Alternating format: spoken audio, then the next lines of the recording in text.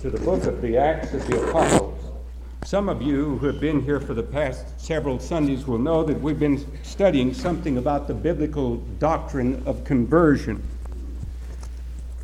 We looked first into the conversion of Saul of Tarsus, and we saw this one who had been such a fanatical hater of Jesus Christ and who had consented to the stoning of Stephen, met on the road to Damascus and transformed into a new being in one of the greatest miracles of all of history. And we've seen the great and good results from that conversion. We looked also into the conversion of a blind man whose faith would not be shaken in the face of ridicule because Jesus had brought sight to his soul. We saw that even in the mystery of suffering, that God has his own plans and his own purposes which he works out. Then last Sunday we looked into the life of a man from Ethiopia, a man who journeyed along a road reading the scriptures from Isaiah 53 of the suffering Savior, and was joined by Philip the evangelist, who took that occasion to take that passage of Scripture and speak unto him Jesus. And a wealthy, sophisticated, important official whose heart was not satisfied became a believer in Jesus Christ and was converted. Now we continue the flaming spread of the gospel today by looking into Acts chapter 16. And here we see the gospel as it begins to take in some more classes and kinds of people. I'm beginning to read from verse 6 of the New International Version. Paul and his companions traveled throughout the region of Phrygia and Galatia, having been kept by the Holy Spirit from preaching the word in the province of Asia. When they came to the border of Mysia, they tried to enter Bithynia, but the Spirit of Jesus would not allow them to do so.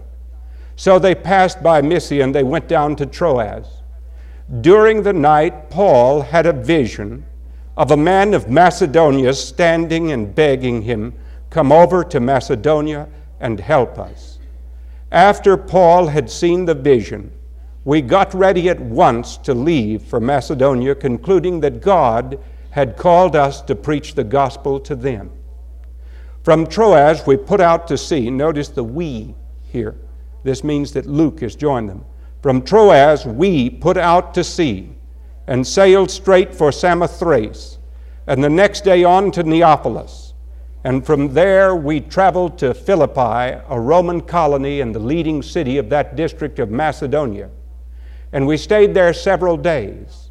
And on the Sabbath day, we went outside the city to the river, where we expected to find a place of prayer.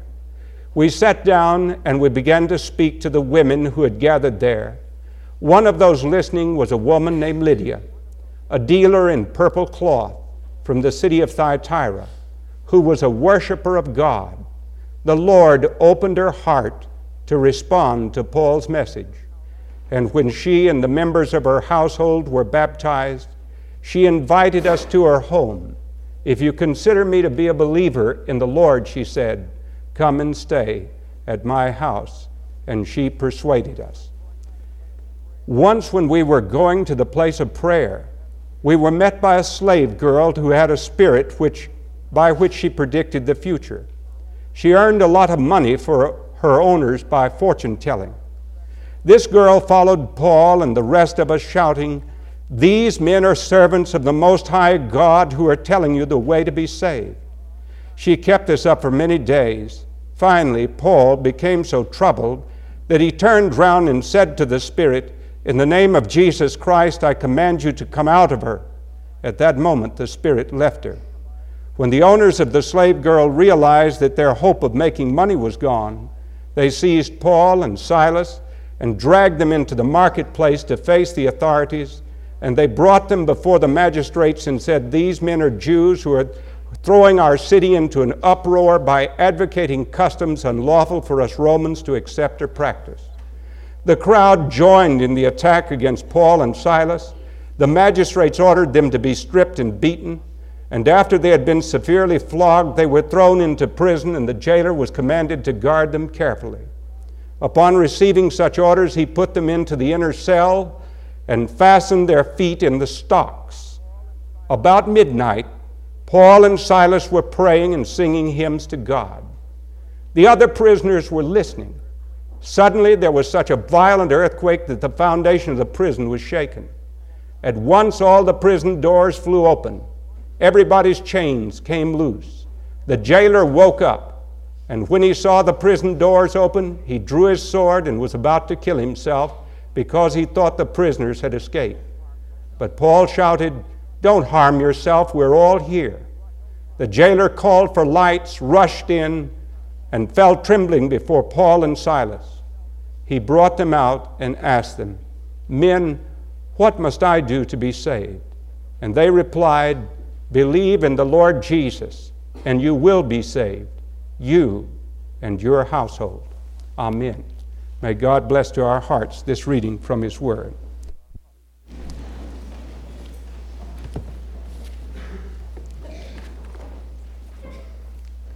I wanted to speak, I couldn't put this title. I hate to put titles for sermons because I'm never satisfied with them. Cross-cultural evangelism sounds like something that a seminary ought to be teaching. I should have titled it "A Funny Thing Happened on the Way to Prayer Meeting," because this is about what takes place. But if you start really back in chapter 15, we begin to see that the Spirit of the Lord is already at work in taking His message out. And you see the sovereignty of God and all things working together for good to those who love the Lord and who are called according to His purpose. Two very good men, Paul and Barnabas, one of the first men to believe in the true conversion of Saul of Tarsus and to assist him, were about to set out on their second journey together. But they had a kinsman of Barnabas whose name was John Mark. Mark had gone home from their previous journey, and Paul was not of a mind to take him with them on this second journey. And so a dispute arose between none other than Paul and Barnabas. Yes, believe it or not, there were actually quarrels in the early church. In fact, the word here is paroxysm, which is a big word for a fit. They were so irritated at one another over whether or not to take Mark with them that they decided that they would agree to disagree. And so Paul left and took Silas and later gets Timothy. And Barnabas takes Mark. And the Holy Spirit used the whole thing. If it hadn't been for the good spirit and the great sense of Barnabas, you wouldn't have any gospel according to Mark in your Bible. And if it hadn't been for the good sense of Paul, you wouldn't have 1st and 2nd Timothy, because he got Timothy to take Mark's place. And so they set out on a missionary journey together. And they go, first of all, they receive some experience from the Holy Spirit. Something prevents them from going further. They wanted to go one way, but the Spirit said no. They wanted to go another way, and we read an unusual expression. The Spirit of Jesus wouldn't permit them to go that way. And then somehow or rather, just when this vision, "Come over to Macedonia and help us," comes to Paul in the night, the next words we read in verse 10 of chapter 16, after Paul had seen the vision, which he'd evidently had in the night in his prayers, we got ready at once to leave for Macedonia. Now, we means Luke, and Luke was a doctor. And I wonder if maybe Paul did not need a doctor. It's not inconceivable. Luke was a Greek physician. At any rate, Luke joins them here. Paul can use a man like Luke. We know that he had a thorn in the flesh, which he besought the Lord thrice to remove from him, and it never went away, and God said, "My grace is sufficient for thee." I believe Paul would have used the good gifts of God in healing, and that he would have consulted Luke as a physician. And perhaps this is where this works together here, just as we alluded to earlier. in Ned and Carol's experience. Here, Paul, and here, Luke come together. And then we begin to see how they work together for the Lord. They go to Europe now. And this is tremendously important because Europe means that beyond Philippi, there will be cities that are going to acquaint us with the way in which God is going to deal with you and me in western North Carolina, because we have Highlanders here who came from Scotland. And those people back in this day and time when this was taking place, Paul knew that there was such a place as Britain. Paul knew that there was such a place as Spain. He knew there was such a place as Europe. And the Spirit is leading him in this way. For in back of Philippi is going to be Corinth. In back of Corinth is going to be Athens. From Athens, he's one day going to Rome, and the whole Western Europe is going to be affected. And you and I are going to be touched, and it's going to go all the way out to Hawaii, and it's going to go to Australia, and it'll go around the world. The Lord's purposes are being worked out as year succeeds to year. This week, several friends of mine were talking about the same thing. We were talking about the program, The Holocaust, that has to do with the diabolical persecution of the Jews, which was unleashed by the demonic. And I don't see how you can account for that, except for supernatural radical evil. The demon power of Adolf Hitler in seeking to eradicate what he called the Jewish bacillus from the face of the earth. In his insanity, he took cars that should have been taking troops to the front line to put little children and take little Jewish children to crematoria where they were to be burned. Why was this madman so demon-possessed at the destruction of the Jews? Think of that tiny little minority of Jews. There are more Jews in New York than there are in Palestine. And yet think of how they've influenced history. As one of my friends pointed out to me this week, the Jews didn't invent geometry. We certainly don't all speak Hebrew. They didn't give us any great language. What did they give us? They gave us faith in God. And that faith in God has been attacked by the archenemy of God. And Satan has sought their destruction. And there's no other way to account for it that I can see other than that. There is a colossal battle going on behind the scenes in the world. The transcendence of God is at work. And there are radical evil forces at work in the world too. Solzhenitsyn pointed this out to us when he came to this country a year or so ago at the riots that took place in New York City. And he spoke of radical evil. One of the first public officials I've ever seen make any allusion to Satan in an address. But Satan is alive and well on the planet Earth, and his forces are at work, and you see this in the destruction of the Jews. And so when they are persecuted, what is going to happen? That Ethiopian that we talked about last week had somehow learned about the Jewish Messiah. That's why I was reading Isaiah 53. That's why Jesus went to the cross to fulfill that prophecy by which redemption is wrought. And this Lydia, this seller of purple, this woman who is a proselyte, a convert to Judaism, a prosperous business person, is the first convert on European soil. Once we were going to the place of prayer. They saw there this woman Lydia, and we are told that the Lord opened her heart. She was evidently a person of wealth because purple cloth was very expensive.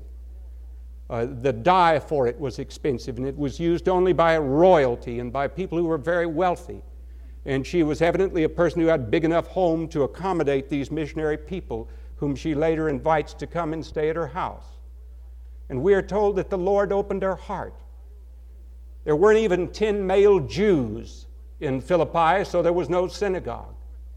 And yet they were reading the Scriptures. You see, they were wanting that contribution, this woman, They were wanting that contribution which the Jews have brought into the world of a transcendent God who speaks. And her heart was already halfway open when Paul joined that little prayer meeting group. I often think about prayer meeting and the things that have happened at prayer meeting and how God uses prayer meeting. Oh, the Lord uses the great services sometimes on Sunday morning. But oh, how He uses prayer meetings when hearts are really open to Him. There great things can take place. That's when John Wesley got converted. Got converted at a time when deism was rampant in England, where the saloons had big signs up that you could get drunk for a penny and dead drunk for 2 pennies. Where the churches were really empty and were without any power. Where there was an effort to put forth some sort of defense of the Christian faith. I remember having to wade through it in a class in apologetics, the defense of the Christian faith that William Robinson taught at Columbia Seminary. Butler's Analogies of Religion. Man, what a book to read. We had to read that. It was written back in 1736.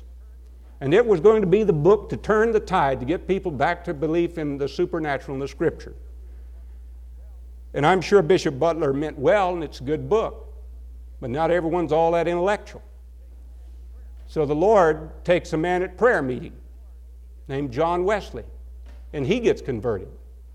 And as a result of it, what Bishop Butler's learned treatise could not do, God does with some preaching that goes on to coal miners and people out in the field by John Wesley, and hymns that are sung by Charles Wesley, and preaching by George Whitefield. And a great revival takes place that sweeps all across England. So you see what can take place there at a prayer meeting when the heart is open. Not a big congregation, but what a tremendous thing took place that night in that chapel on Aldersgate Street when Wesley was converted. Wonder what it was that made Lydia hungry for God. She was wealthy. She had position and authority. But still she sensed a need. And when she heard about Jesus, she became a believer in the Lord. And she received Christian baptism, and her household received baptism too. There are plenty of people who have much as far as this world's goods are concerned, who are still thirsty, who are not satisfied inside, whose hearts are yearning for something. There's a God-shaped blank there, which nothing else is filling up. This is a very, very important book, which I've shown to you on one other occasion, called The Narcissistic Culture. A book that shows you what happens to a society which makes its chief aim to seek after pleasure. The chief end of man is not to seek pleasure, it's to glorify God. And yet when we seek after pleasure, we become a narcissistic culture. We are like that Greek that looked into the pool and saw the reflection of himself and falls in love with himself, and then self-gratification becomes the big thing. But what happens when we do this? Do we care about the boat people? No. Do we care about anyone except self and self-gratification? And this is what the man is speaking to us about. In their emotional shallowness, their fear of intimacy, their hypochondria, their pseudo-self-insight, their promiscuous pansexuality, their dread of old age and death, the new narcissists bear the stamp of a culture that has lost interest in the future. And it's also lost its sense of responsibility to the past. Patriotism used to wring our hearts because we thought of what other people had done for us and we were grateful. But somehow we think that the past holds no shares in what we do today. And so we spend it up. And that narcissistic thing won't work. Lydia realized that there was a need that could be met by transcendence. It could be met in her heart by faith in God. Well, Paul sees her baptized and her household baptized. And the joy of the Lord comes into her heart. And then he continues to go to this place where prayer is being made. And he must have been there for some weeks, because we see that this woman, this young girl who is demented with some demon, oraculous spirit. I went one time in Greece to Delphi, where the oracle is supposed to have appeared. Means oral, something that speaks. And this woman would have involuntary utterances that she would speak out. And the ancients considered this to be some magical powers. Paul knew that it was some demon possession. Some demon had possessed her to do this thing. But notice what she's saying. She kept coming after them day after day, saying, "These men are servants of the Most High God who are telling you the way to be saved."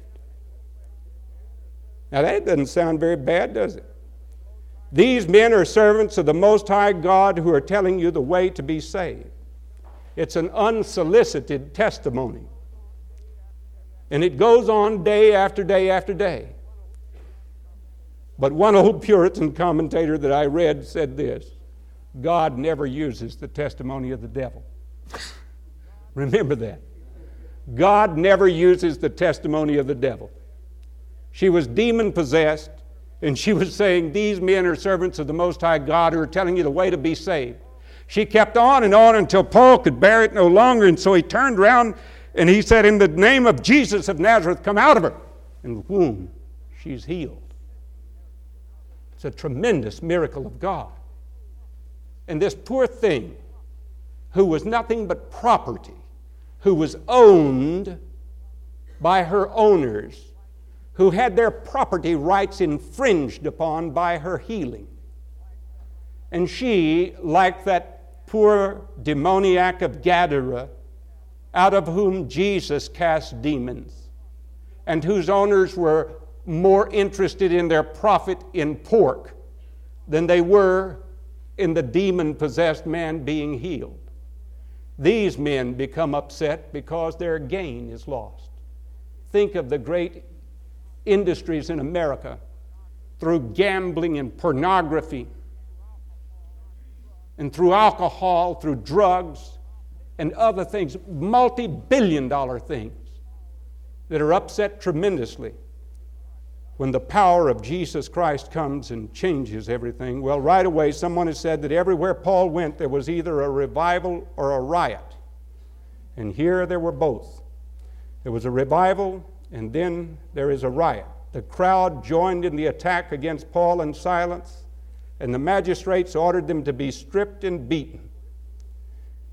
Stripped and beaten. And after they had been severely flogged, they were thrown into prison, and the jailer was commanded them to guard them carefully, but on receiving such orders, he put them into the inner cell and fastened their feet in stocks.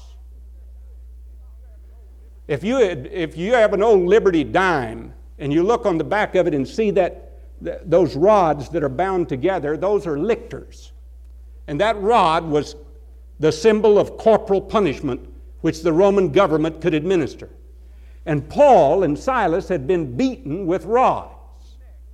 And their neck and their hands and their feet are in stocks. It's more uncomfortable than Gaither Chapel. And yet they sing praises to God.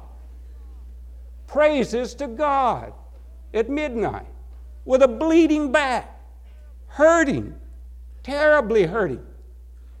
And we are told, and the other prisoners were listening. An unconscious witness was going out. They didn't know the other prisoners were listening. They started singing some of the scriptures, some of the paraphrases. Maybe Paul turned to Silas and said, "Silas, you tell your testimony to him, I'll tell mine."